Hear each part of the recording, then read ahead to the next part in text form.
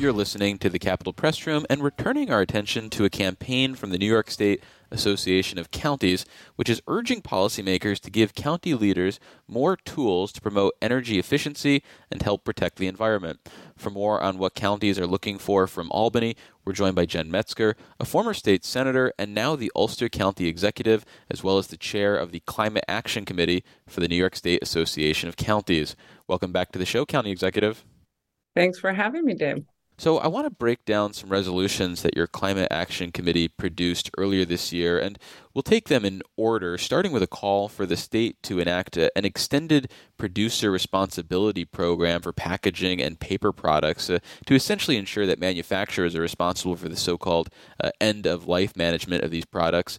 Why is this something that counties care about, and why is extended producer responsibility the right type of response to the concerns? You know, this is an interesting one because the counties across New York State, they're a diverse bunch politically. Maybe not all of them embrace climate solutions, for instance, with the same level of enthusiasm, but there is very solid across the board support for an APR program. And, you know, it's a couple of different things. First of all, our recycling system it's pretty broken. It's very costly, you know, now that China is not taking all of our recyclables, there's just not a market for them, and it's very costly for municipalities and taxpayers. So this puts, you know, the onus on the producers, which quite frankly is where it should be if we're going to really see a reduction in waste. Because currently they have absolutely zero incentive because all of the costs are on the end users. All of the costs are on our communities to deal with the waste with these products. So this will really set us on the right path in terms of just reducing, and eventually I would love us to see moving to rely much more on refillable, reusable systems, recycling, but ending the throwaway economy is where we have to go. Well, from a county perspective, what is it about the extended producer responsibility model that ensures recycling, but also, more importantly, for the bottom lines of counties, a less cost to them? Let's take Ulster County, for instance. We truck our waste 200 miles to Seneca Meadows and Seneca Falls 6 days a week, multiple trips a day. It's costly, and there's just the climate costs from an emissions standpoint, which we care a lot about as a county, but it's also just an incredible waste of resources. And, you know, we're facing in New York State, we're nearing a landfill crisis. I mean, our landfills are filling up. Seneca Meadows, it's a big one, is filling up. And, you know, we're going to be facing some extremely difficult choices in the near future. And the logical approach is to reduce waste as much as possible. So you're shrinking the amount of landfill space that you need to the bare minimum. But that's a real crisis we have to address. Sticking with the idea of recycling, a sort of offshoot of this that's being championed by the American Chemistry Council is this idea of advanced recycling. Is that something that you'd like the state to authorize so you can bring one of their operations to Ulster County? Advanced recycling is a lot like clean coal. It's a lot of greenwashing. You know, this is essentially waste to energy. These generates pollution. These kinds of facilities are often located in low income and Black and brown communities. I would like to actually see us regulate that as a state, and that is not the direction we should be going. Well, then let's turn to the energy consumption side of this conversation. What are the top priorities from the counties for the state in that realm? What would you like the state to do? One of the resolutions we passed, was a resolution urging the governor and legislature to address the barriers to participation in the state's weatherization and energy efficiency programs. But it also had a directive to NYSERDA specifically.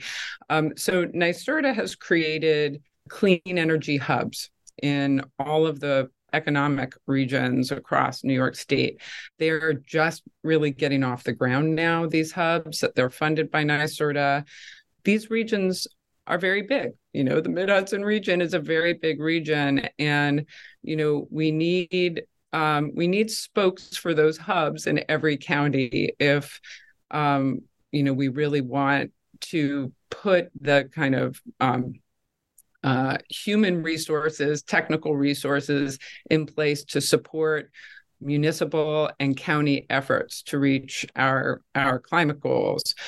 So one of the things the resolution calls for is NYSERDA support for county energy coordinators to work with the hubs and essentially move us forward in achieving those goals. But there's a lot that counties can do. We're in a very unique position.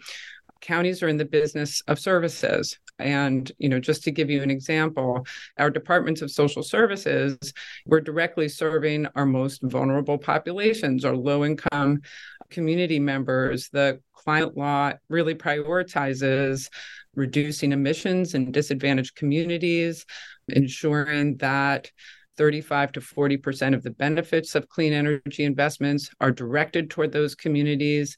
And we need to be integrating energy services into the Department of Social Services, into the work that we're doing on a daily basis for these communities. So there's a lot of opportunity there, but we also will need technical resources and support from the state. Well, finally, this county governments are also asking the state to make it a little easier to form these community choice aggregation programs that have to do with the purchasing of power. What's the concept there that you're looking to address?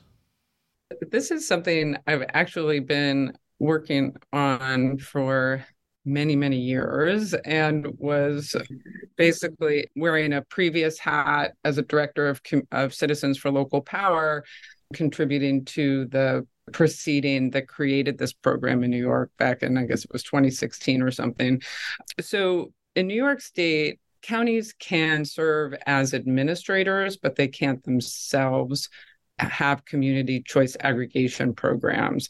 And what those programs are is essentially municipalities, local governments are serving as the default supplier of energy to their residents and small businesses. They're replacing the utility as the default supplier of energy. They can go out to contract for that energy, and many of them have really used it to advance clean energy goals, especially in the Mid-Hudson region. Many of the municipalities that are in CCAs are purchasing 100% renewable energy for their residents. So it's a way to advance both climate goals and to potentially leverage the buying power to, secure stable energy costs, a fixed contract over a period of time.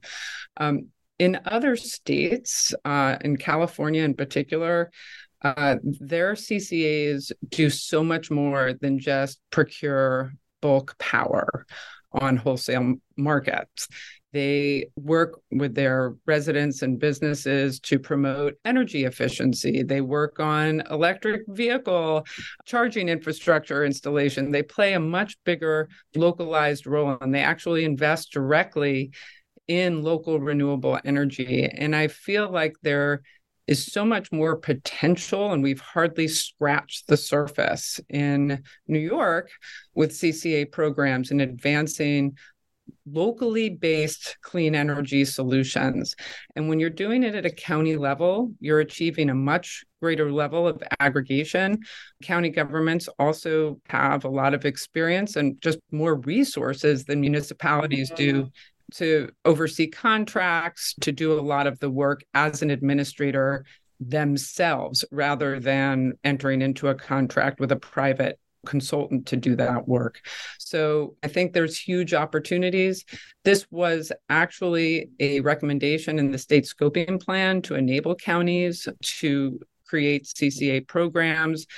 I think it would be important for existing municipalities that are in existing CCAs. It would be up to them to opt in or not. They should have that choice since they're already participating in one, but I think there's a lot of potential there for New York State.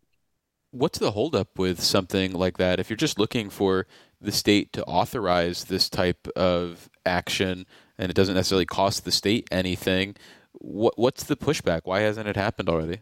The Public Service Commission entered this CCA space gingerly at first.